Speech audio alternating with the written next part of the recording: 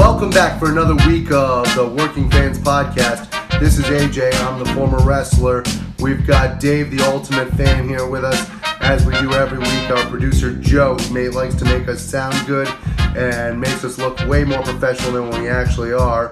As always, you can find us on Twitter, that's @FansWorking, Facebook, Working Fans Pod. We've got email where you can reach out to us and please contact us to let us know what you think of the podcast and for any ideas that you might have. That's workingfanswrestlingpod@gmail.com. We're on Instagram where you can keep up with us at workingfanswrestling_pod. And then you can now listen to us on all major platforms, including Anchor.fm. We're on Google Podcasts, Spotify, Breaker, Overcast, Pocket Casts, Radio Public, Apple Podcasts, and you can actually check us out on YouTube. Now, it's important when you go onto the Apple Podcasts and YouTube, hit that subscribe button, give us a rating, let us know what you think so you can help us out and we can continue to do what we love and bring you guys in as fans. Guys, hi there. This is the Working Fans Podcast. We are Southeastern Connecticut's premier up-and-coming wrestling talk podcast. We are trying to evolve and bring you the best product every week so that you can listen to it, be involved in it, and be a part of what we're doing. We're going to be changing up some of our formats coming up, trying new things, seeing how they work, and we want your feedback. So please reach out to us on all of our major platforms. Let us know what we're doing, what you like, what you don't like, and give us that feedback. Dave, I don't know if you saw that Kenny Omega won the AAA Mega Championship this weekend. Yeah, I saw that, man. Super excited. I love they're doing this. It reminds me a lot of when WCW and New Japan had a thing going back in the days, and I saw the Steiner brothers show up with the IWGP tag belts. I always thought that was cool. I also like the fact that AEW isn't necessarily bringing a new title all the time, but rather using other companies' belts. So it's kind of nice. It puts people's championship and promotions over, and it's a good thing they're doing. Heroes Immortalis is one of their bigger shows, and this is the 13th one. And I was wondering if the title would play out like it did in AEW, like the tag titles did, where it makes its way in and kind of shows up, pushes forward the rivalry a little bit. Because it was about the same time last year that Phoenix and Omega had that match for Northeast Wrestling. A lot of my friends said that was the best match they ever saw. Yeah, I don't know. Like I said, I really enjoy this, and it gives me nostalgia feelings of New Japan and the Steiner brothers, and I'm excited to see where they go with this. AEW did mention it on their Instagram, and it was on Being the Elite this week as well, so I like to think that this is going to play on TV. Maybe this could even be a match at Full Gear. I don't know if either of them are already committed to something yet. I think Omega is booked with Moxley on that show now. All right, so this could be TV going forward. TV going forward, or maybe even a future show down the road. Now, speaking of TV, Uncharted Territory by Beyond on Independent Wrestling TV it's been amazing. I caught up with it again this week because I had missed the week before. And Jay Freddy versus Brandon Thurston, a match I had bragged about. The feud is going forward. Now, on this show was Thurston versus Puff. Are you familiar with Puff at all? Very familiar with Puff. Big man, very unique look, very unique bumps. I enjoy Puff. I've seen Puff around. Well, if Puff won this match, Freddie was going to get a rematch with Thurston. And the story going in was that Thurston had refused to train Puff when he came to Grapplers Anonymous in Buffalo, where Thurston trains. And during the match, Thurston had beat Puff and then cut a promo telling Freddie to meet him in the ring next week. Now, Freddie, I was bragging last week how he was kind of a modern-day Benoit. Have you seen much of him at all? I've seen Freddie a few times. I want to say I saw him team with Rory Gulak before. I don't quite remember the event. He's a talent. Oh, yeah, definitely. He's standout, and I think he could be the next, upper level of indie talent out there. Now, news broke in the last couple days that New Japan has announced a U.S.-based promotion. Have you heard anything about this? I did not hear about this. Oh, wow. So I read about it on Pro Wrestling Sheet, and it's supposed to start roughly next month. Wow. And it's hoping to gain more of a U.S. foothold by increasing their live events. And they picked 5 markets. They had a little map of it. And the 5 areas are West, Mid, Southeast, East, and Texas. Huh. Now in the West, they're looking at 6 cities across 4 states. in the Midwest, 7 cities across 6 states, making up the big middle of the country. Southeast, 6 cities across 4 states. In the East, 4 cities across 3 states. Texas, gonna be 4 cities. What do you think about that? That's almost kind of about where they ran shows in the U.S. just recently. It sounds very strategic on their part. Like, they are slowly but surely trying to break into the U.S. market more consistently. It sounds like they have a plan. Let's put it that way. Now, this is actually phase 3 of their plan. The first one was, I believe, the dojo, and then finding talent. You know, I went to one of their shows up in Lowell, Mass about a month ago. And, you know, it wasn't a huge crowd, but it was a decent crowd. But what I will say about this, what I noticed with any of their shows, they have a very passionate following in the U.S. Like, the people that show up to see these events are super excited.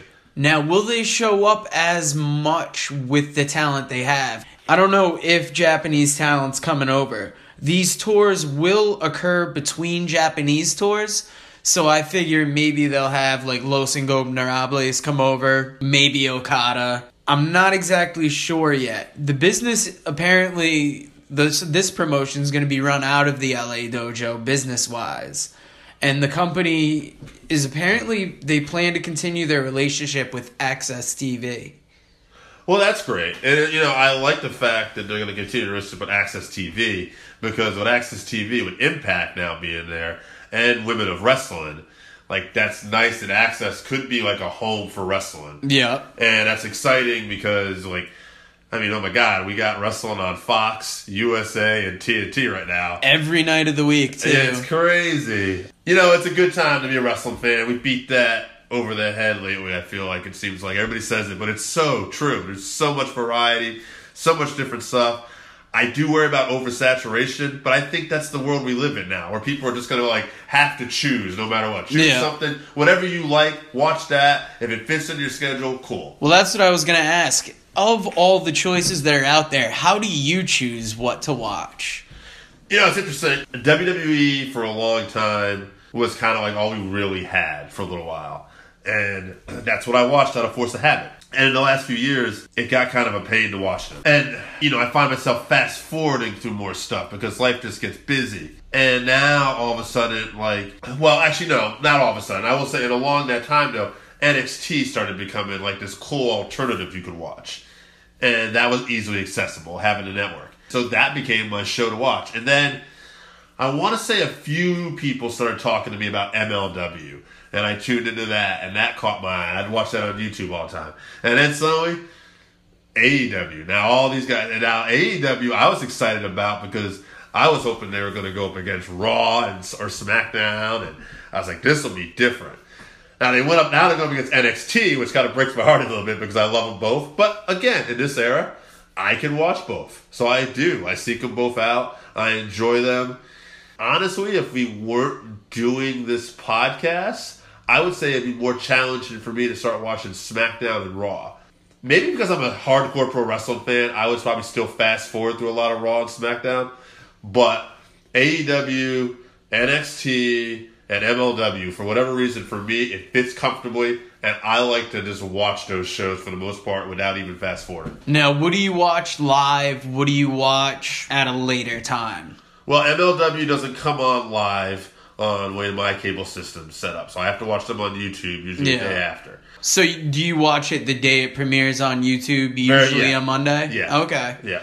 And usually, the last couple weeks, I've actually been watching both NXT and AEW at the same time. You've definitely talked about doing that before. I tend to watch AEW, and then I catch up on NXT whenever I can. I'm usually home on Monday nights, so I'll be playing Madden or some game on the PlayStation, and I'll set up Raw on the tablet for however long. Usually, some segments are good. Last week kind of really intrigued me with Rollins saying he was going to hunt down Wyatt. I had a feeling it would end with him finding the Firefly Funhouse. I didn't expect to see what I did. Yeah, some people thought that was a double turn.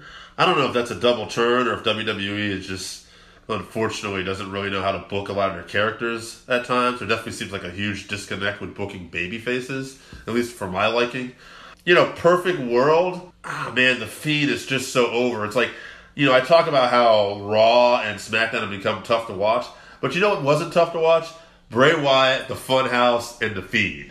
That was, despite the fact I love AEW and NXT more, that character was the most, over character for me. And it's starting to take over a little more. You see him more and more. Now, where do you see that angle going this week? It's tough to say. I think what they're going to probably do is the Fiend will get some kind of revenge, and that's going to lead us to that Crown Jewel event. Crown Jewel event, yes. And I think, unfortunately, my gut tells me the WWE is going to do something. They've already booked a stipulation. I don't know if you've seen this. It's a Falls Count Anywhere match where they literally said nothing can stop the match. It's kind of a throwback to we fucked up with the Hell in a Cell, and that's not going to happen this time. Yeah. Well, guess what? If somebody got seriously injured in that match for real, they're going to probably have to stop the match. So whatever, it's a dumb stipulation. I don't know. It's in Saudi Arabia. Right? Yeah, who knows? At the end of the day, though, I feel like they're going to book Seth Rollins over. What I wish they had done, there was somebody who stepped into the heel. I wish they almost freaking started an angle where somebody beat up Rollins and got the belt off him. Maybe a Randy Orton or somebody. And they ran roughshod, cutting a promo, and at the end of the show, Bray Wyatt came out to go after them. Because I think the crowd would go nuts at Bray Wyatt going after, a heel Orton or whatever heel character. Because I think the Fiend is just that over. Now, what they can do still to make me happy in this situation is put the Fiend over. He's going to SmackDown and have him defend the belts on both shows. Just say because he's the one guy, because he won the belt, he still has to be on Raw. And I would have no problem with that, considering Brock is used in limited doses on SmackDown anyway. And then, at some point, the Fiend will drop the belt to whoever. But I just think, man, you got to keep the momentum going with this guy. Now, WWE 2K20 comes out tomorrow. And one of the pre-order things was the Fiend as a character. That might be the soonest I've seen something on TV end up in a video game. Usually if it's a character debuting now, it'll be in the next year's game. So they're really striking while the iron's hot with this one. Which maybe tells you there's a chance that they see how big this guy is. And maybe they will capitalize on it. But boy, that has not been their MO lately. No. Now last night, Impact had their big Bound for Glory event. And some of the news coming out of it was that Joey Ryan signed with Impact. Yes. It's a multi-year deal. And he said the deal made sense because, he said Impact's had the most consistent program for the last 2 years. If I got hired, I would probably say the same thing. Sure. I've enjoyed their TV. I wouldn't say it's been necessarily consistent. No. But they've had some high-level talent. Yeah, and I think there was one other thing he said in there. He gets to keep all his indie dates, too. He does, and he gets to be him. Right. And this was of note because he didn't sign with AEW. Sure. Because it would have taken him off the indies. This is probably the first person that we've heard of that's chosen not to sign with AEW. Right, and I think there's a little more to that, too. Or Kylie Ray, too. Well, Kylie Ray was there. We don't know what happened with that still. But with Ryan, I know that Tony Khan actually said at a press conference, he was very civil and very polite about it. He said he loves Joey Ryan. But at the All-In event, he was actually not a big fan of the Penis Druids. Not his style. And I just gotta imagine that Joey Ryan's character doesn't fit in well on a TNT, where they've had problems in the past with standards and practices. I just don't see that character being a good fit for them. Yeah, we'll see how it goes with Impact. He fit in good last night in the match he was in, that gauntlet. And, hey, he's an older wrestler. Not in a bad way, but, it's good to see him be able to settle down and get steady money somewhere. Yeah, no, this is a good fit for him. I'm actually happy to see Joey do this. I don't know if Impact's been the most consistent program in the last 2 years either, but it's been solid, it's been good, and I think this is a good fit for Joey. And I think for all the reasons he said, he's going to still be able to make money on the indies, and he can be his character still. Yeah. No, he's not going to get to do that in WWE or AEW. No. So. Now, was there anything this week that caught your eye? One of the things that caught my eye was, it's kind of funny. We were watching, I was sick this week. You can probably hear it in my voice this week. But I was watching AEW, and I watched it a day late this week. And I was watching Marco Stunt and Jungle Boy against the Lucha Bros. And I thought to myself, wow, great match. Really enjoyed this. I'm not necessarily a huge fan of Marco. It's nothing against him. I just like my guys a little more believable. Marco's definitely not that, but it's not, I like the way they use them, and also, like, I don't mind it as much because Marco does a lot of hurricanranas and a lot of flying things, and I think it almost kind of works. I was going to say, anybody that bumped for him, there was a setup. Like, he got thrown into a hurricanrana. Right. But when Jim Cornette went on this awful rant against this poor kid, and that got me thinking, though, like, everybody always talks about how, like, the small men have come up in wrestling now, and it's like, now we have all these smaller guys in there, and that it's a more athletic-based product, and that we got guys like, people like Rey Mysterio, who set the tone for that. Even before that, Bret Hart, Shawn Michaels, Chris Jericho, But I kind of wonder, too, where did all the big men go? Like, why is there not as many big men? It's not just because, like, we want to see smaller guys go. It doesn't seem like as many big men are entering professional wrestling as much. And I kind of have a couple theories. One, well, we drug test a lot more, at least in the WWE, so that could be something.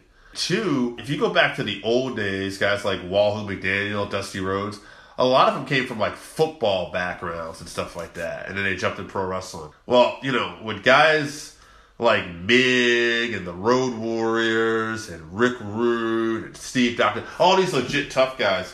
Like, if they weren't playing football, they weren't going to be boxers, so I guess you had to go to pro wrestling. One thing I thought about was MMA wasn't around back then. Somewhere around the early 90s, mid-90s, the UFC became a thing. And it seems like, I wonder if that kind of takes away some of the talent pool a little bit. Could be that. Yeah. Could also be maybe concussions on the rise, keep some guys out of it. Wrestling's become a lot more accessible over the years. Sure. So you don't have as many discerning people just taking the big guys in. Right. That's a good point, too. And at the end of the day, too, how many guys legit just walk around looking like that, too? Yeah. And with all these smaller guys who want to wrestle and can wrestle. But yeah, sometimes it's hard to believe Marco when you see him in the ring. Right. Depending on the opponent. But in moderation, I don't mind it. And at the end of the day, I do find myself rooting for him at times. So he's doing a good job getting his character over. Yeah. Guys, here we are again. It's the Working Fans Podcast. We are about to talk some wrestling. Let's get it on. It's myself, AJ, and as always, the Working Fan. Days.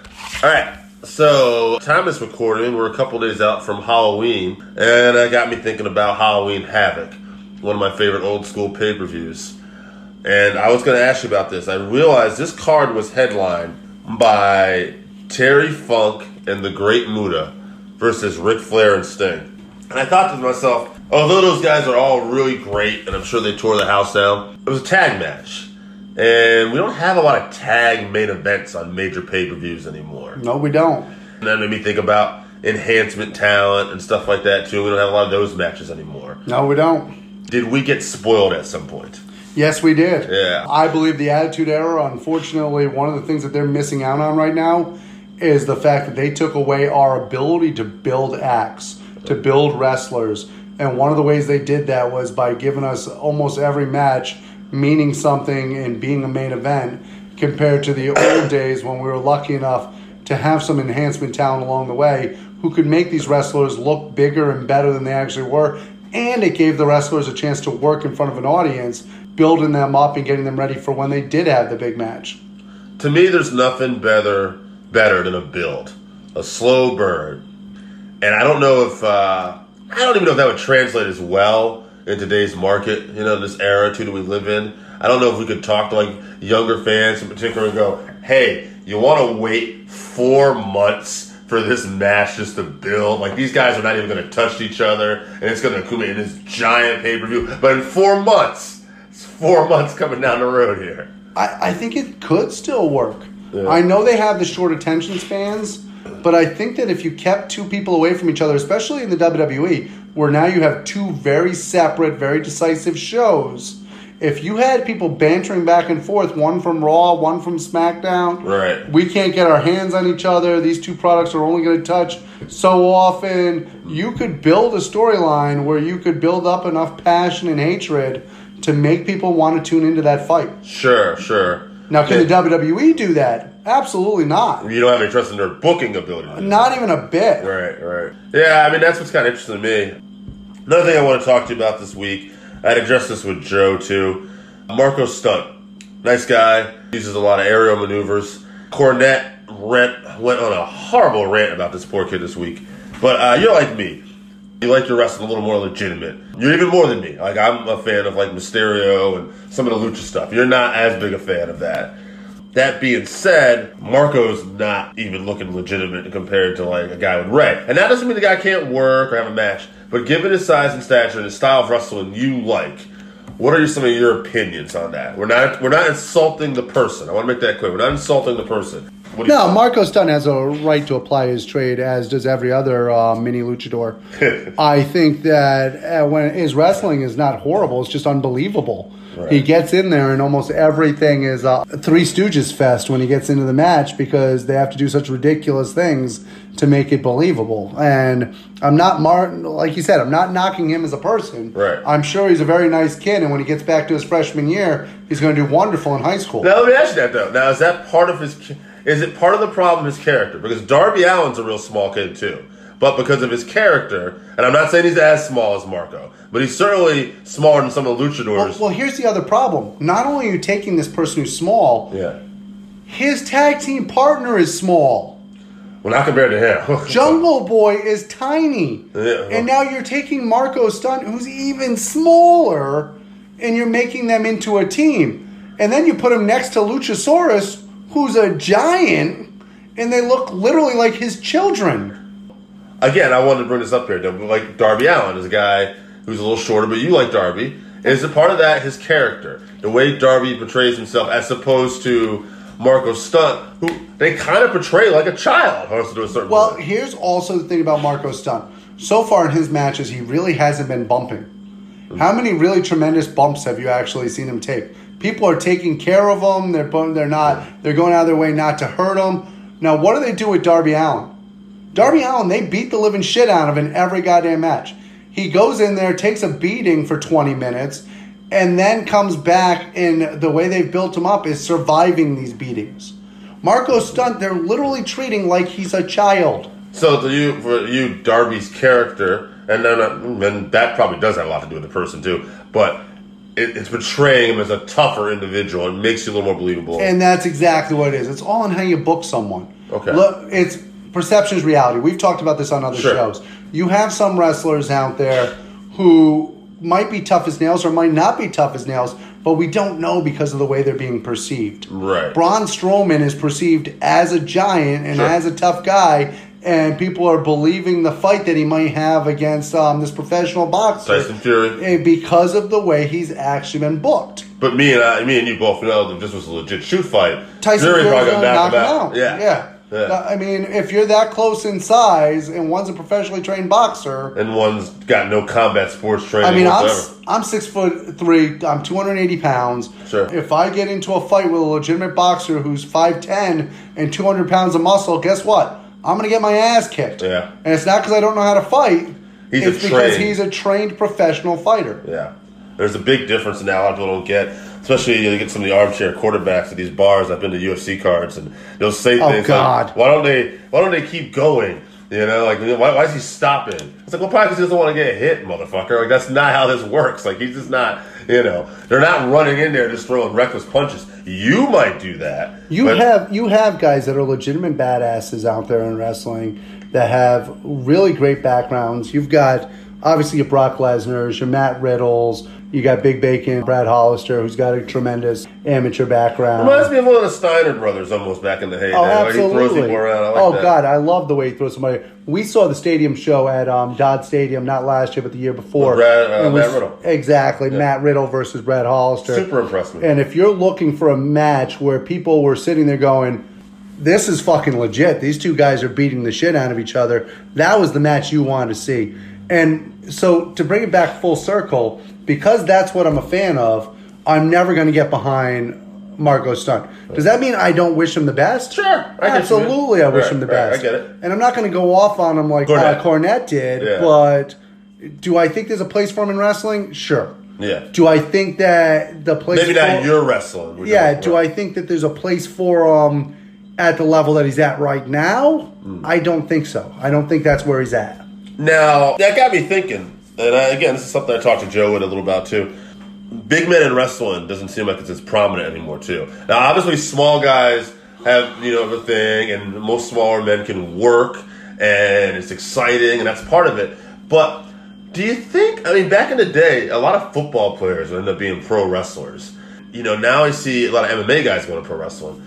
But I saw this video online the other day that reminded me I forgot about, where Undertaker was asked in an interview if he would have done MMA back in the day, and he said safe bet. Well, there is MMA around now too, and do you think that takes away from some of the big men in pro wrestling? Maybe not a huge factor, but is it taken away from some of the scope? Now wait a minute, you say that, but I just saw a match on NXT this week where two big men had maybe the match of the night with Keith Lee and Dijakovic there. Okay. And now, I'm not saying they're in the majority now, but I think one of the problems also is, what are the feeding grounds right now for professional wrestling? The feeding grounds right now are a tremendous independent wrestling that we have going on right now. True. And if I go to a show and I go to an independent show, I'm a giant on those shows. Yeah. Whereas back in the day when I started wrestling, if I went to those shows, I was middle of the road. Right. And that says something about the size difference. I will say this too. I think Scott Hall had said something about being down at NXT, working with these guys now that are a little bigger and teaching them how to work like big men. And maybe that's the thing now that NXT they're finally getting around to, but maybe that's not so prominent in a lot of other areas well, too. I think that's also a bit of an illusion, is that we think that people aren't quite as big. When you look at the way these guys work, like Scott Hall said, I think we have a tendency of thinking of them not as big as they do. Look at the guys who were big that we remember, who we never actually thought of them as big because of how well they worked. Billy Gunn could throw a drop kick and could work his ass off in the ring. Right. And because of that, we never thought of him as that big. Billy Gunn's 2 inches, 3 inches taller than I am. Yeah. And he's built, too. And he's built. So you're talking about a guy who is a legitimate, large human being who we just never thought of that way. And I think part of it now, look at Randy Orton. Randy Orton's not a little guy. True. So you have people who can really work out there. There are a lot of bigger guys still in WWE. On the indies as much? But I think in the indies you can't really have those bigger guys, because Vince, if you're a bigger guy and you work well, that's true. Vince is going to throw money at you and you're going to be sucked up. Although MLW has Davey Boy Smith Jr. and Jacob Fatu. But once again, they're in a contract. Yeah, well, David Boy also worked for the WWE, and they didn't know what the fuck to do with him. Right. That's why he ended up going over to Japan, working in Japan. Which was probably the best thing for him. Same thing with Lance Archer. Yeah. Lance Archer ended up working in Japan, big guy, over there winning championship after championship, because they know what to do with a guy that's big and can work. Now, as far as North America goes, let's go with that for a second. Who do you see as one of the next big stars potentially in WWE or AEW? Wow. Someone who's not signed. Maybe... Well, I already mentioned Brad Hollister. Obviously, I'm a big fan of his.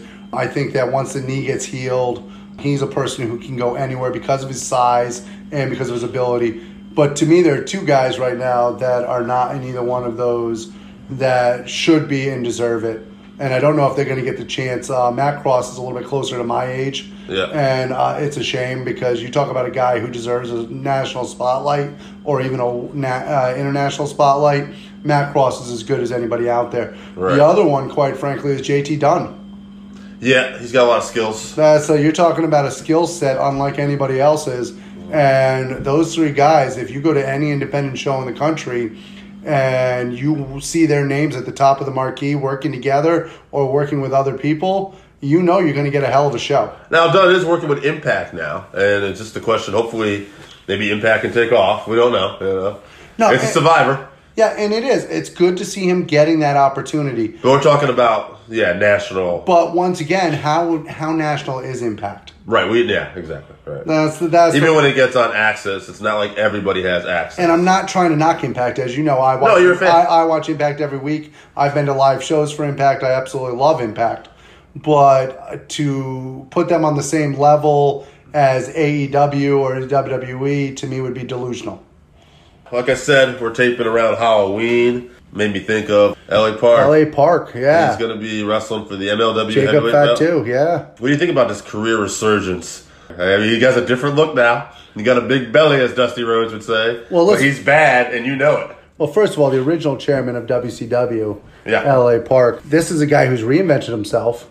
He's taken the time to actually create something that's relevant to a whole nother crowd who wouldn't have known who he was. Half these kids that are cheering for him now down in MLW weren't alive when he actually was wrestling in WCW and wouldn't know that. Right. So for him to reinvent himself and make himself relevant to a whole nother generation of wrestlers, and not just luchadors. We're not talking about like he went down to Mexico and reinvented himself in his home country. Yeah, he's everywhere. And you're talking about a guy who has LA Park now is relevant everywhere. And he's reinvented himself basically as a badass. And to be honest with you, to me, MLW has passed Impact.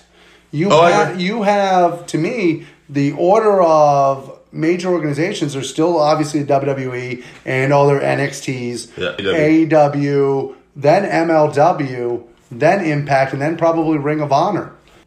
Even Ring of Honor is being chased a little bit. I feel that, quite frankly, LA Park should get the belt put on him. I mean, that's interesting. I'm not going to go with that. I like Jacob Fatu, but I think definitely LA Park.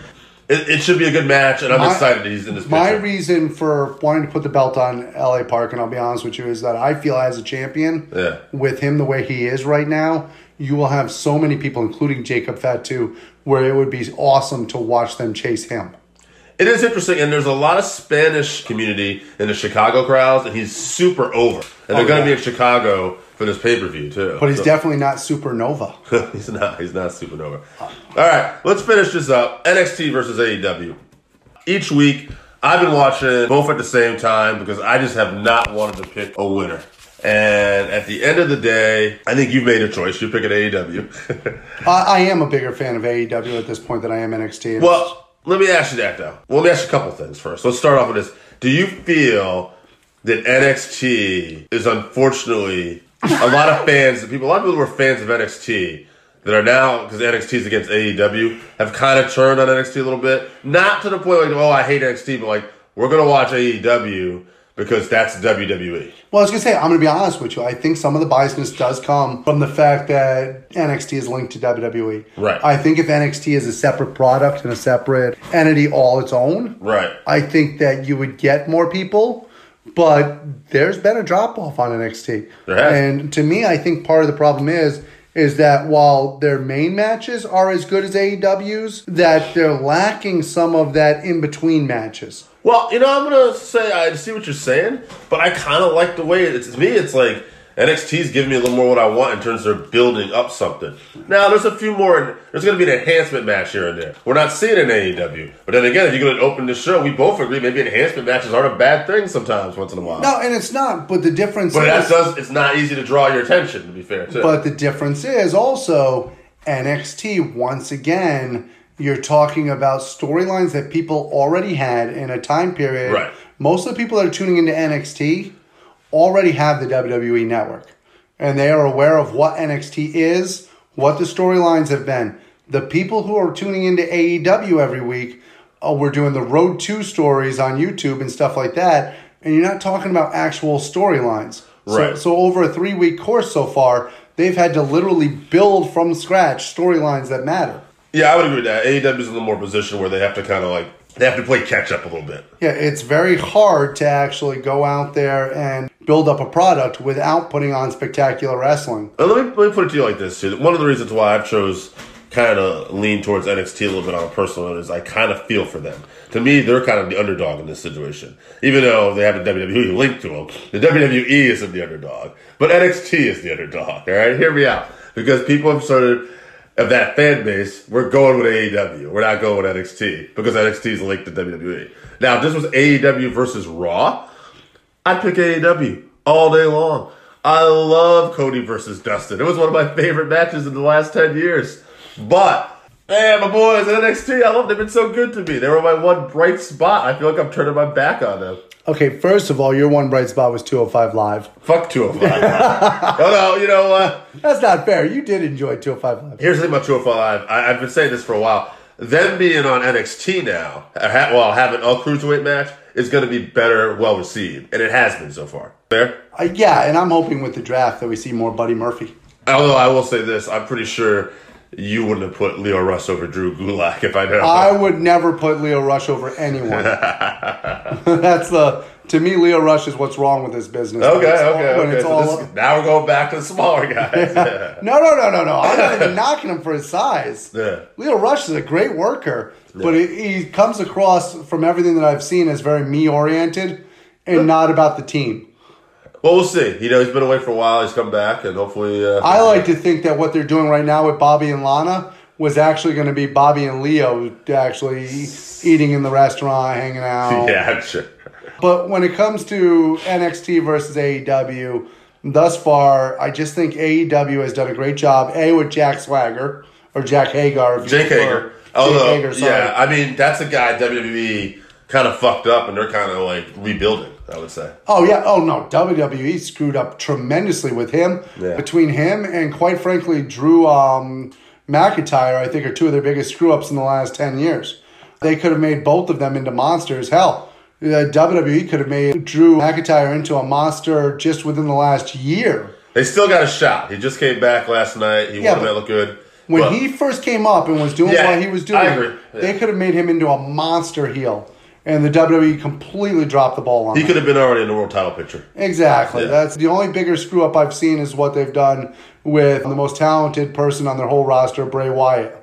Oh, okay. I thought you were going to say Cesaro, actually. But... Oh, God, don't even get me going on Cesaro. Holy shit. The only reason I don't mention Cesaro is because the WWE, I don't even think, knows he's under contract anymore. Yeah. Oh, my God. You have the Swiss Cyborg, the guy who literally can have a match with a freaking potted plant and make it look good. He's the guy, actually, I hope goes to NXT. Oh, please send him to NXT. Yeah. If anything, let him and Mike Bennett go so they can go somewhere and actually wrestle. Yeah. Now I'm just talking about things that piss me off, though. If we're gonna do that, oh my God, this is gonna take a while. All right, I think on that note, we're going to wrap this up. Thank you very much, as always, for tuning in. You can find us on all the major platforms. We're on Apple Podcast. We're on YouTube. Subscribe. Hit that button. Give us a 5-star review. We really need it. It makes all the difference in the world. We're just 3 fans trying to get it done at the end of the day. I wrestled. Dave's always been a fan, and we got producer Joe. And between the 3 of us, it's a labor of love, and every review really helps us out. So thank you very much for that. Please tune in next week. We'll be back with a whole new podcast. We really appreciate it. Hit us up on Twitter, and thank you very much. Guys, today we were lucky enough to have the tremendous interview that we're going to be sharing with you. It's an interview with the one and only Bob Cook. This gentleman is a pro wrestler's pro wrestler, and he has helped to make so many great wrestlers have awesome matches, going above and beyond. Please check out this interview and enjoy it as much as we did. This is a real conversation with a real man about the real life of a wrestler, where he came from, and different time periods, and even his reflections on today's product. So please, guys, enjoy this interview as much as we did. My name's AJ. Dave is the other person who's going to be interviewing you. Yeah, Bob, big fans, man. We used to watch you on WCW Saturday night all the time. I apologize for that. No. I actually got to see you all the way back to Florida Championship Wrestling. Oh, boy. You're one of those guys. Did I help you with your insomnia? Actually, funny story is I wrestled. I was trained by Adrian Street years ago. And when I was learning how to throw a working punch, you're actually one of the first people that I thought of, and it was tapes of you, believe it or not, that helped me learn how to throw my right hand. So thank you for that. Well, at least they serve some kind of purpose. No, you were a great help for us. But so one of the things we wanted to talk to you about was your upbringing, coming from Michigan to Florida, and how you got into the wrestling business to begin with. That's fine. So what brought you down that path? I know you trained with Boris Malenko. How did you find his school coming down from Michigan? Well, I just got lucky. I came out of the Fort Homer Hesterly Armory in Tampa, where they held wrestling every Tuesday night for like 40 years. And there was a flyer on my car that said, "Become a pro wrestler." become a TV star, make big money, travel the world. Well, part of that was right. Sorry I about have the flyer. That's incredible. They do make it sound easy, don't they? Yeah, well, that wasn't true. But No, absolutely not. I think if I took all the money that I made from wrestling, I might be able to go get myself probably a hotel room somewhere for a few hours. well, I made a little bit more than that. I could have at least got a hotel for a week. There you go. So, like I said, I saw you first in Florida Championship Wrestling. I was lucky enough to get to see you working down there, working with people like Dusty Rhodes and stuff of that nature in the early 80s, and Kevin Sullivan. That was one of my favorite times in Florida Championship Wrestling. What was it like working for somebody like Eddie Graham? I know everybody just always talks about his genius. Did you enjoy working in Florida in that time period? I actually didn't work there when Eddie was alive. I started about a year after he said, "This is a gun, that's a bullet, hand it over." Wow. Oh, wow. No kidding. But I worked with his son a lot of times. He was awesome, so I would imagine Eddie was similar. Yeah, it's a little sad. Mike ended up going, unfortunately, down the same path later in life. So did Also. Mike's son, so it's kind Really? of... Oh, Christ. Talk about a family business. Huh. And they say the Von Erichs were cursed. Yeah, Oh, no my shit. God. Wow. Jesus. Who are some of your favorite people to wrestle with in that time period? Believe it or not, it was the lower echelon guys, kind of like in my spot. Mark Starr, who was trained by the great Malenko as well, had a lot of great matches with him, or at least from my perspective, because I never got hurt. If I didn't get hurt, that was pretty good, even if the match sucked, you know. Working with Mike Graham and Steve Kern was a learning experience every night, nothing but fun. Bugsy McGraw, Kevin Sullivan, all those guys were fun to work with. Yeah, Bugsy McGraw was such a great personality. I worked with him on a lot of indie shows, too, over the years, and it was always a blast. Even at some main events, can you believe it? Bob, I'm just curious. Was it Malenko who taught you the right hand, or was there a particular wrestler who really helped you with that? I just learned on my own. I mean, Malenko would show you how to do certain things, and you would do like you said. You watched me. That's one of my mottos, if you want to call it. Watch, copy, perfect. Watch other people do things good, copy how they do it, and perfect it as your own. And whether you can actually do that or not is another thing. But you actually have to know what looks good and what looks bad. A lot of people will say, "Well, the Big Show had a great looking punch," and say, "Yeah, okay, whatever." So you have to actually be able to tell the difference between what really looks good and what. Like Cain Velez last night, those punches he threw. Oh, my fantastic. God. If you want to put a big pile of crap on him. Right. Actually, we were just talking about that, and I agree with what you were saying. I think it's an absolute joke. I think part of the problem is he went down there and wrestled a couple matches in that luchador style, and all of a sudden thinks he's ready to be on the big stage because he's a marquee name in MMA, but his punches looked absolutely hilarious. Yeah, why you would let him do that? I mean, mixed martial arts and pro wrestling do not mix usually. Because if you're a mixed martial artist, you're trying to pull the punches and it looks horrible. Just become a pro wrestler or stay in MMA. Or neither, just stay out of the business. I saw something where Josh Barnett, talking about an MMA guy, I think it was Frank Mir in wrestling, and he gave Frank the advice. He said, "Don't pull your punches, just hit him for real if you have to. We'll figure it out." Yeah, that's really great advice. Yeah. Work or don't do it. Right. Who gave him that advice? I think it was Josh Barnett. Oh, what an idiot. Yeah. Yeah, I would rather not wrestle a guy who is serious as I might as well hit this guy for real. I was curious what you would think about that. The mentality of what pro wrestling used to be and what they think it is today is a total opposite. You know, I mean, the wrestlers nowadays are beating the crap out of each other, and the fans still think it's fake. In our day, it looked like we were beating the crap out of each other, and we weren't, and the fans believed it. Figure it out. I can't. Some of the best matches that I've ever seen in my life, to be honest with you, are you working with people like Bobby Eaton, working with Iron Anderson, people who really knew what they were doing and really applying the craft that we work so hard at. And they never hurt you once. Exactly. And people have lost that art now. I think part of the problem, and maybe you'll agree with us, is that the Attitude Era took away a lot of the enhancement and took away a lot of the matches where people had a chance to get over and really work on their craft with somebody like yourself or a Barry Horowitz or a Mark Starr, somebody who actually truly could help them with their craft and get them over. Yeah, I mean, like everything, it changes. You can never bring it back either, and that's a good thing. Who wants to see that now, you know? When you can't get people to watch the shows now when you got top stars against top stars, they're not going to watch. Like, who wrestled some fat guy that wrestled Aleister Black last night? Oh, I think they had an It enhancement. looked like a joke. There was an enhancement match last night, yeah. And it looked horrible. Well, to me, what they did was they didn't go out and get somebody who was professional, a carpenter, and traveled and got people over time like yourself. What they did was they just went out and grabbed a local guy and said, hey, jump in the ring, instead of actually getting somebody who has paved the road such as yourself. Well, what's funny is that's what they used to do back in the old days. I mean, I hate the term jobber and I hate the term enhancement talent. I'll tell you what term I like, and I know you're sitting down because it's really edgy. Okay. I like the term pro wrestler. Hey. Exactly. I know it's a wacky term, but And I'll be honest with you, Bob, it's a pain in the ass because having done this and having worked, I agree with you. I hate these terms, but because there's so many people that either take offense to different things or want to be called certain things, it's almost like trying to be politically correct in the world these days. yeah, and that's never going to happen.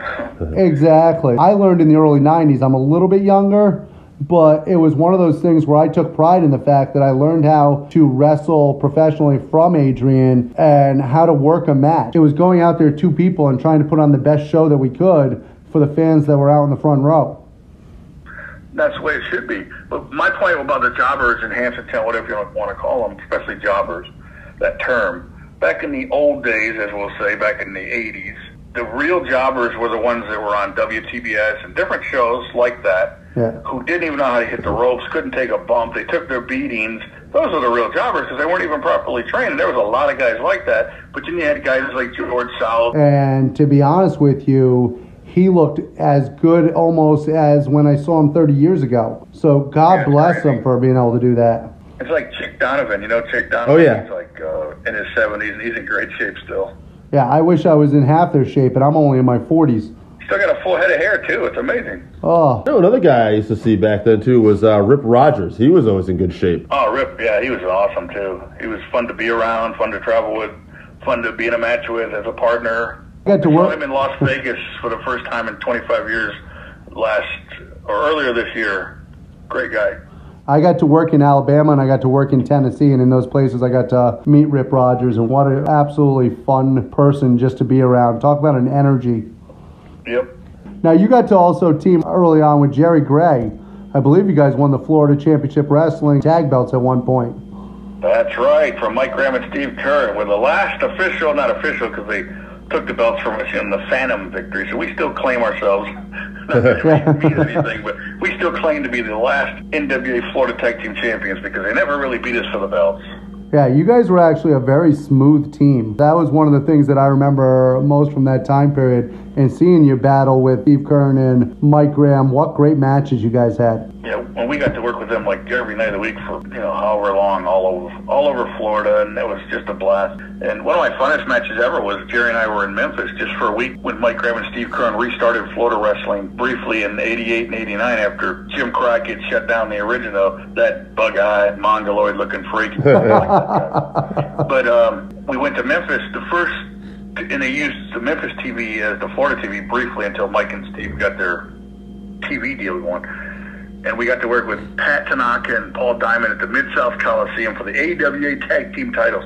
And that was like one of the funnest matches ever. I got to I could have video of that. Some of these nights are just like nights off sometimes when you're in the ring with the right people. Most of them were really. I mean, I can think of a lot more people who were easy to work with than they weren't. Absolutely. Plus, I think in a different time period, people cared a lot more about working together, not necessarily just getting over oneself. Oh, right. That was the mentality that Malenko ingrained in us from the beginning. Is you're working together. You protect of all things. You take care of your opponent. The idea is to make it look real without being real, look stiff without being stiff. But that whole world is turned upside down now. I was lucky enough that most of my injuries, believe it or not, came from mistakes that I made than somebody else actually injuring me. Yep.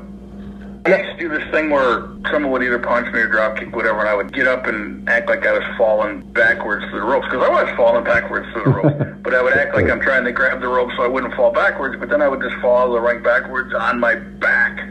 And it hurt every single time, but it got a great reaction from the crowd because they thought I hit my head because they saw my head, and it made a good smack, especially the ones that didn't have the pads on the floor where was actually concrete. I did that so many times back in the day, and even then I was thinking, oh, I'm an idiot, you know? Bob, you got any good road stories maybe you can share? Hopefully. Yeah. I mean, there's a few, but I don't know about sharing them now. Bob, did you get to work with Harley at all in the ring? No, he was just a manager while I was there, and in WCW, and I just, never really got to, unfortunately. I think it would have been fun because he looked like he was very easy. I did one time get a headbutt by him, though. There was this deal. It was during the time they were building Sting against Vader in a strap match, and Vader was going around strapping everybody, and he was going crazy one night in the ring, and all of us guys had to go in and break it up, and get whipped with the strap. And I told Harley, I said, I don't want to get whipped with that strap. And Harley goes, I don't blame you. When you come in the ring, come to me and I'll give you a headbutt and bail out. So I went to Harley, he headbutted me, and I got out of the ring, didn't have to take the Vader whipping. Bob, you seem like you're pretty up to date on the current product. Is there anybody that you see out there that somebody you think, okay, this guy would do really well in any time period? I don't watch as much as I used to. I stopped watching it earlier this year after watching it literally forever. Yeah. And it's not so much that I don't like what I see, again, because I can't comment now so much because I don't watch it. I'm not like most fans that go, WWE sucks. Right. I quit watching it back in 1999. And I'm like, wait a minute now. Let me see this. It sucks. You haven't watched it in over 20 years, but it sucks. Where's your reference? Where's your frame of reference on this? Right. You either watch it and you're ashamed to admit it, or you're just an idiot, or both. Yeah. Most likely both if it's a wrestling fan. I was going to say, sounds like a combination. Yeah. But I hate that mentality of people. I don't even watch it anymore. It sucks. I'm like, okay, I don't understand what you're even talking about. How can you say it sucks if you don't watch it? But right. I don't watch it because I've just lost interest in the characters. I mean, nobody stands out anymore. You look at, you take an old poster of wrestling, like, say, Royal Rumble in 1990, and you got the poster. Everybody stands out. You got the Warrior, you got Hulk, you got the Big Boss Man, you got Tugboat, you got, everybody stands out as somebody different. Whether they were good or not doesn't matter. They stand out as a star. You could line up 50 guys on a poster now, and you got 10 guys that got a bald head and a beard. You got 5 guys that got long hair and a beard. You got, it's just, you can't tell anybody apart anymore. Even when it comes to the outfits, you've got everybody wearing kick pads, everybody wearing the same tights. It's become a little... The thing is, they got all these people under contract, and you'll see, they just signed some new guy, and you look at him, you go, well, he looks like the other guy they signed 2 years ago that didn't get over. What's going to make this guy get over it? And I don't know. What do you think? I'll start watching it again eventually, but I watch the pay-per-views just because I have the network. I just don't dedicate myself to the weekly shows, although I'm looking forward to watching the NWA studio show that's actually on right now. But I'll watch the replay. Yeah, we're going to do the same, too. We've watched the last 2 episodes. We're hooked on that, actually. I actually had just written down a note to Dave to ask you about NWA Power because we're huge fans of it. We love the fact that it brings us back to that studio show and brings us back to that time period where we really loved wrestling. Yeah, and I like it, too, but they're doing the same thing that every show does. They're trying to appeal to all the fans rather than just stick to their tradition that they were trying to get across, and that they're either going to fail or succeed. I don't know, but last week's show wasn't as good as the first week, I don't think. No, I agree with you. They focus too much on the interviews, and they're using guys like Colt Cabana and whoever the other guy that was with him last week. Oh, Anderson. And they're doing total comedy WWE type interviews that even if they're not scripted, they seem scripted. Then they had that Sandow come out, and it's all just not, I don't know, it just doesn't have the same feel as the week before, at least, Exactly, and the week before they came out, everything had a reason for what they were doing. People were intense. People want to give Tim Storm a hard time because he's over 50 years old. But to me, the way he came out with his emotion and this is what I'm fighting for, this is what the direction I'm going at, his promo was one of the best ones of the night. Yeah, and he's a good guy, too, so that has something to do with it. Absolutely. I was just going to ask you, I was kind of curious, what do you think about oversaturation? Like, that's been a problem for me personally, just as a fan for many years. I just feel like there's so much on that it's very hard to, absorb it all and try to enjoy it. Yeah, that's the thing. Now for sure. It probably was back in the day, too, where you didn't think about it as much, but now more than ever, because not only because of the television that it's on, but it's all over the internet. Obviously, you can choose not to watch, and who wants to watch it all the time? I think that's the wrestling company's biggest problem, especially WWE, where they actually think that people want to just sit in front of their TV and watch wrestling all the time. And I actually watch other shows like porn and say, "Oh, did I say that?" No. But there's just not enough time in the day, and not enough stuff that I'm interested in to watch that much of it. I like watching the old stuff on the network and YouTube, the stuff that I watched or grew up watching. And I love watching it on YouTube. The fact that in the same night I can watch wrestling from Portland, Georgia Championship Wrestling, Florida Championship Wrestling, the old Detroit wrestling with the Sheik and stuff of that nature. The fact that I can watch all of that in one night, it's absolutely amazing, the technology that we have now. Isn't it also amazing? Like sometimes you'll watch the old stuff and you go, God, I'm actually shocked that wrestling was able to survive as long as it was, because some of it's so bad. You're just like, my God. Like someone posted a match on Facebook and I just glanced at like Big Daddy and Giant Haystacks from the UK from back in the day. Some of the most god awful stuff you'll ever see, but yet the crowd is in a roar, and you're just like, people are gullible nowadays, but my God. Yeah, it is interesting to see what holds up sometimes. Like, I'll go back and watch certain matches. I'm just picking this era, but like, I will say the Bruno era, and it's not nothing against Bruno, just that style of matches where there was a lot more stomps and slams, and maybe I find myself bored, but then if I watch like something from the Crockett era with, Flair and Funk, and it's like, it still holds up, and that's 30 years ago. Oh, yeah. Well, even watching the different match that like an Ivan Koloff had to have working with Bruno compared to some of the matches that he had when he was in the NWA, you can see the difference in the styles between that New York area and NWA wrestling from the South. Oh, definitely. But Bruno would not get over in an era like today if he came along, because as much as he was a legend and yes, he drew all kinds of money, he wasn't that good. No, not at all. The classic case of not knowing a headlock from a wrist lock or whatever.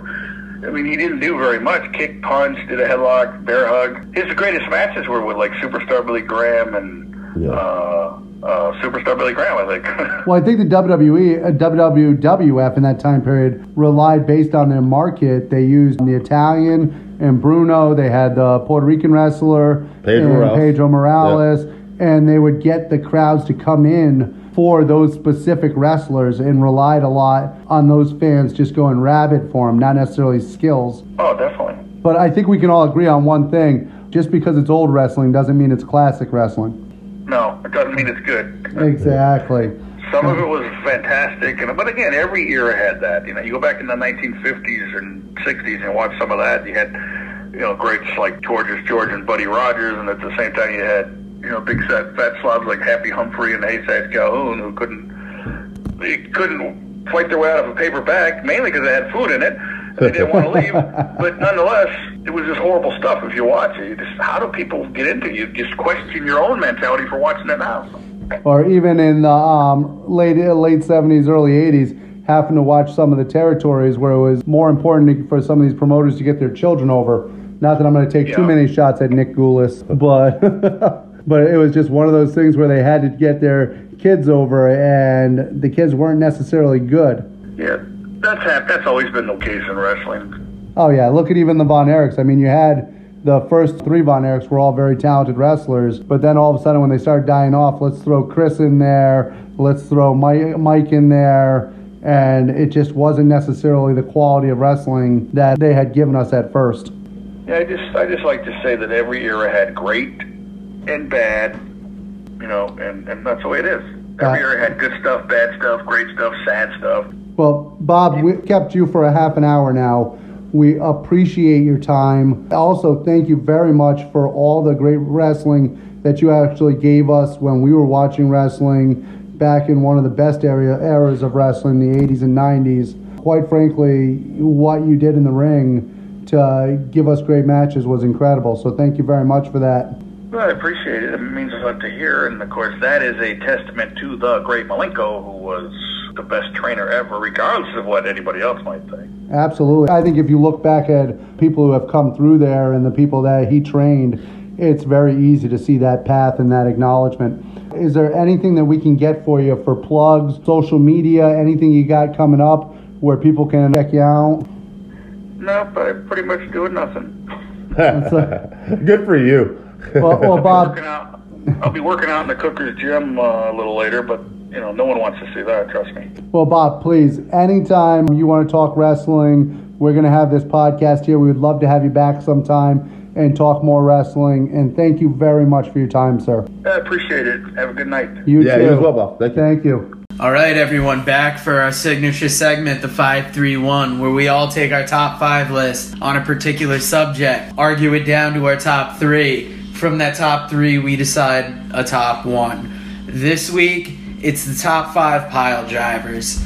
This is an interesting one. My top 5, I had to go with Jerry Lawler at number 1. Went with Pentagon Jr. at number 2. Ooh. I got Kevin Owens just below Pentagon Jr. Nice. Got the Pile Driver album number 4. Oh, man. And then, I don't think there's a more killer Pile Driver than Owen Hart. Who do you guys have on your lists? Well, okay, so we had some of the same humor, I guess. Mr. Wonderful Paul Orndorff is my number 1. He was the first guy I ever saw really use it in a devastating fashion. The Undertaker, I mean, in terms of just using it for so many years, definitely one of my favorites. But that's the Tombstone Pile Driver, which I actually saw before Undertaker used that pile driver. Was Don Morocco was the first guy. So Don Morocco's my 3. Jerry Lawler, because of the time he's been around, and that famous pile driver he did on Andy Kaufman too was always one of my favorites. Was my 4. And like Joe, sliding in my number 5, the most deadly pile driver there is, Owen Hart. We're some cold-blooded motherfuckers up in here. All right. Well, I've got Paul Orndorff Yeah. because to me it was the most legit. He's one of the few people I've ever seen who jumps off the mat Yes. with the person and had the leg strength to do that and then drive the person down into Yes. the mat. Not the arm strength, though. Not now. No. One of his arms is a little bit weaker. Yeah. That whole atrophy thing. Yeah. It's just gross. Like yourself, the first person I saw do the Tombstone, and that's who I went with, is I did not go with The Undertaker. I went with Don Morocco because he was the first person I ever saw it. And he used to make me nervous because a lot of times he would hold the person with one arm. Right. He actually didn't hold them with both arms. He actually had one arm wrapped around him. So I was always like, oh my God, he's going to drop this guy and break his neck. Super strong, too. Oh God, incredibly strong. Yeah. And no beach bum, that's for sure. Jerry Lawler's got to make the list because, well, he's used it most famously. To me, he's that person you think of when you think of the pile driver. I love Petey Williams. Petey Williams, Canadian Destroyer. Absolutely phenomenal. I know lots of people use it now and lots of people do it. But that first time I saw the Canadian Destroyer, I literally jumped out of my seat and was like, holy shit. Because that was just incredible. To turn a sunset flip into a freaking pile driver, that's insane. I can't believe nobody thought of that first. No. And then speaking of a version of the Tombstone pile driver, I love the Young Bucks Fuck Dave Meltzer. I don't know if it's fuck Dave Meltzer. Oh, what is that, the Meltzer driver? The flip into the... Oh, I'm sorry, the Meltzer driver. Yeah. That was just my feelings towards Dave Meltzer. Sorry, my bad. We love you, Dave. Don't worry about that. Sorry. But the Meltzer driver to me... It's another innovation. Exactly. Yeah. Well, it brings me back a little bit towards the Brainbusters and that their finishing move was actually an illegal move where they would find a way for Bobby Heenan to distract the referee and then slide in and do the double team on the pile driver. But I love this version of it. So just a quick thing, too. So for those fans who don't know, Joe and I are kind of joking something about Owen Hart's pile driver and the fact that it legit injured Steve Austin and caused the temporary paralysis. They're not joking. It was dangerous. But it was also an awesome looking pile driver. If you didn't see it. It was. I can tell you I've never legitimately watched someone's head drop off that mat like that. All right, so Lawler was the only one that made every list. Yep. Other than that, I mean, Owen Wonderful. Hart made 2 lists. Orndorff made 2 lists. I don't think, since Owen didn't use it as a finisher, I think we'll eliminate Owen. I think we should eliminate it since he's the only one who genuinely hurt someone with it. I mean, does The Undertaker move on just based on that move becoming such a part of what he was? Now, wait a minute. Don Morocco made 2 lists. Oh, yeah. Morocco was on 2 lists as well? Yeah, Orndorff, Morocco, and Lawler. Lawler made 3. So I guess that is your top 3. All right, Yeah. so between Orndorff and Morocco, since they made 2 lists, let's pick one to go on. Who goes on between Orndorff and Morocco? Both, I'd say, roughly Wonderful. same time period. I'm going with Wonderful. Yeah, because they actually had storylines about Orndorff actually hurting people's necks And the pile he driver. turned on Hogan and hit the pile driver. Isn't that what we Wait. just disqualified Owen Hart for, though? Yeah, but they did. But these are. It was just storylines. Yeah, these are and not- storyline injuries. These aren't people actually. And when he turned on Hogan and delivered that pile driver to Hogan, That was a huge deal at the it time. was a huge deal. Yeah. Whereas if I went out there and I asked 30 fans right now, Hey, how'd you like the Don Morocco pile driver? They might not remember. They might not remember Don Morocco or the pile driver. All right, so Orndorff moves on, and we're left with the last one. This is going to be a tough one. So we got left there. I mean, for me personally, when you brought up Petey Williams, I didn't consider the Canadian Destroyer. That would add a whole bunch of people to the list, but you would start with the Innovator. And speaking of innovators, Young Bucks. So between Petey Williams and Young Bucks, who moves on? So we're not okay.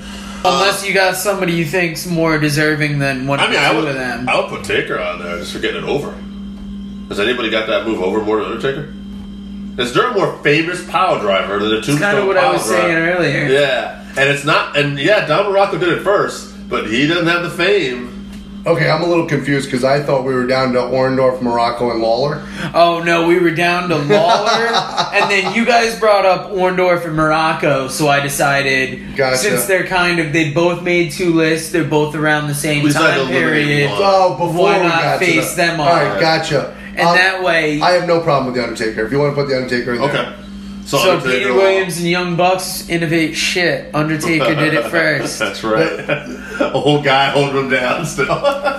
but I'm going to be pretty quick to eliminate the Undertaker here from Lawler and Orndorff. Exactly, and the reason why is because it was not his only move, and it's not always his finisher. He's used the choke slam through the years as a finisher. Hell's Gate. He's used Hell's Gate. Mm-hmm. He's used the Last Ride. Tombstone, while it is epic and is something that he has used, to me, it's not the only thing I think of when I think of The Undertaker. With the other two wrestlers, what I think of with both of them is the pile driver. Yeah.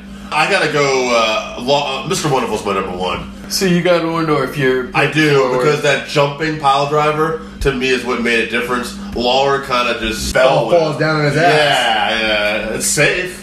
Yeah, and he got it over. Who's still doing the pile driver to this day? One of the NEW shows, a few years ago now, but it was Lawler versus Kevin Owens in a pile driver match. But I'm going to let you in on a secret as to what got Lawler's pile driver over. What got Lawler's pile driver over is actually the intelligent booking. Down in Memphis, what they did was they went and they outlawed the pile driver. And when you outlawed the pile driver, he had to find ways to sneak it in during the match where the ref wouldn't see it, where it wasn't, and it's one of the things that actually got him over as a heel in Memphis. So did Jerry Lawler get the pile driver more over than any other man? Well, he was the booker, so I guess technically from a booking standpoint, and I mean just that angle with Andy Kaufman featuring around that pile driver. That was the one thing that made me thought about changing my mind was the Kaufman angle. Yeah. I still love the way Orndorff delivers it, though. Now, here's the other problem that we're going to run into is some people will consider Lawler the more famous of the pile drivers, and the reason why is because he's still been on WWE TV for the last 30 years. So people are going to think of that. Changed. Whereas Paul Orndorff now has not been seen by anybody in 20 years. Right. So it kind of affects things a little bit.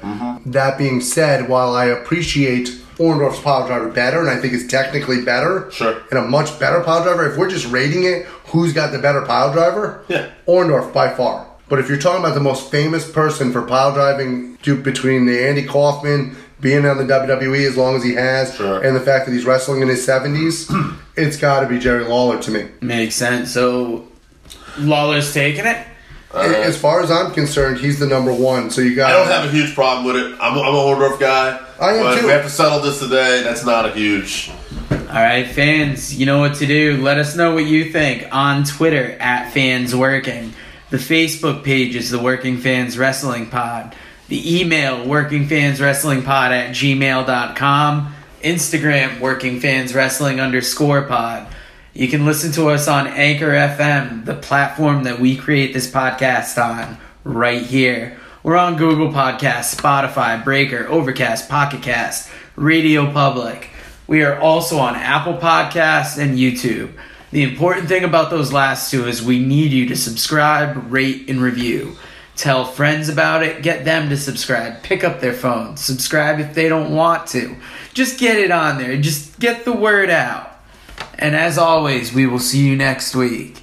All right, so that wraps us up for this week. Thank you again for listening to the Working Fans Podcast. So as always, you can find us on Twitter at FansWorking. Our Facebook page is Working Fans Wrestling Pod. We have email where you can reach out to us and let us know what you think also. That's workingfanswrestlingpod@gmail.com. Follow us on Instagram, workingfanswrestling_pod. And then as always, please continue to listen to us on Anchor.fm, Google Podcasts, Spotify, Breaker, Overcast, Pocket Cast, Radio Public, all your major platforms. If you're following us on Apple Podcasts, which we are also on now, and YouTube, please make sure you subscribe and give us a 5-star rating. It helps us bring you these podcasts where we get to talk to you and talk with you every week.